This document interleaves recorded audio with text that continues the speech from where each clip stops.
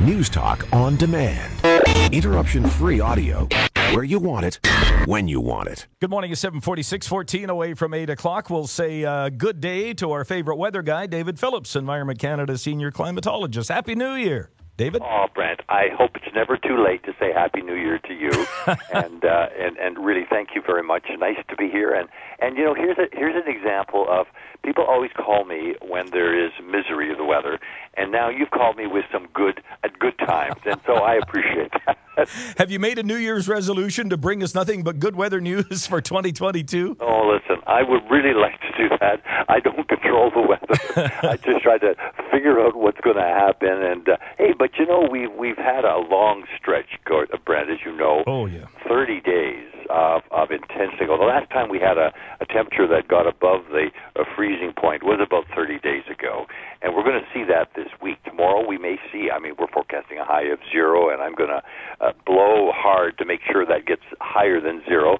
And in the province, we see temperatures that could certainly be, 7 or 8 degrees down at my favorite little spot, Val Marie. I've never been there, but I always like to look at the temperatures at Val Marie. But yeah, we clearly are seeing a change of direction of the air from the Arctic air. Siberian air it's coming more Pacific air, a southerly flow, and that is really coming through and going to warm things up. And it has some staying power too. It looks like certainly a week, and it's going to last for a week, and temperatures that are going to be more hospitable, less sufferable, and I'm sure it's going to be welcomed by everybody. I took the last 2 weeks off. I booked off on Christmas Eve, and I just got back today, and I was pretty proud of myself. I didn't do a whole heck of a lot, but I was sure happy not to be up at 4 in the morning with that minus 40, minus 50 wind chills we had.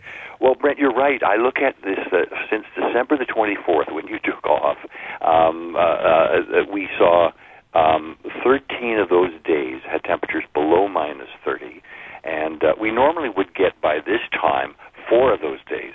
So they have been intensely cold. It's the duration of the cold too. Not a lot of interruption of that extreme cold, just resupply of that air from the north.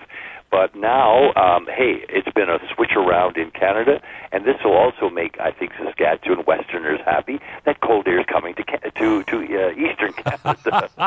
So we're going to be freezing in the dark, and you're going to be basking in the sunlight. I mean, what could be more Canadian than that? Oh, it's so good to hear. We'll take it. And, of course, you know how we are, too, as human nature goes. We complained about the bitter cold, and now we'll say, well, that's a little too mild. Now we got pavement frost. And Brett, do you really think anybody's going to say that? I somehow I'd be surprised, but I mean, we've certainly had a bout of it, and Brett, we're just up to now the halfway point, what we call the dead of winter, where I always celebrate this. Not the shortest day of the year now becomes towards the longest. That's of course December 21st. What I celebrate is where you've got more winter behind you than ahead of you. Yeah. And that's what we're coming up to. And, it looks like this warm spell is going to last a week. But even after that, Brent, we see temperatures, cooling off, but not as bitterly cold as they've been. Highs would be, say, minus 20, minus 21, instead of the minus 30s we've had.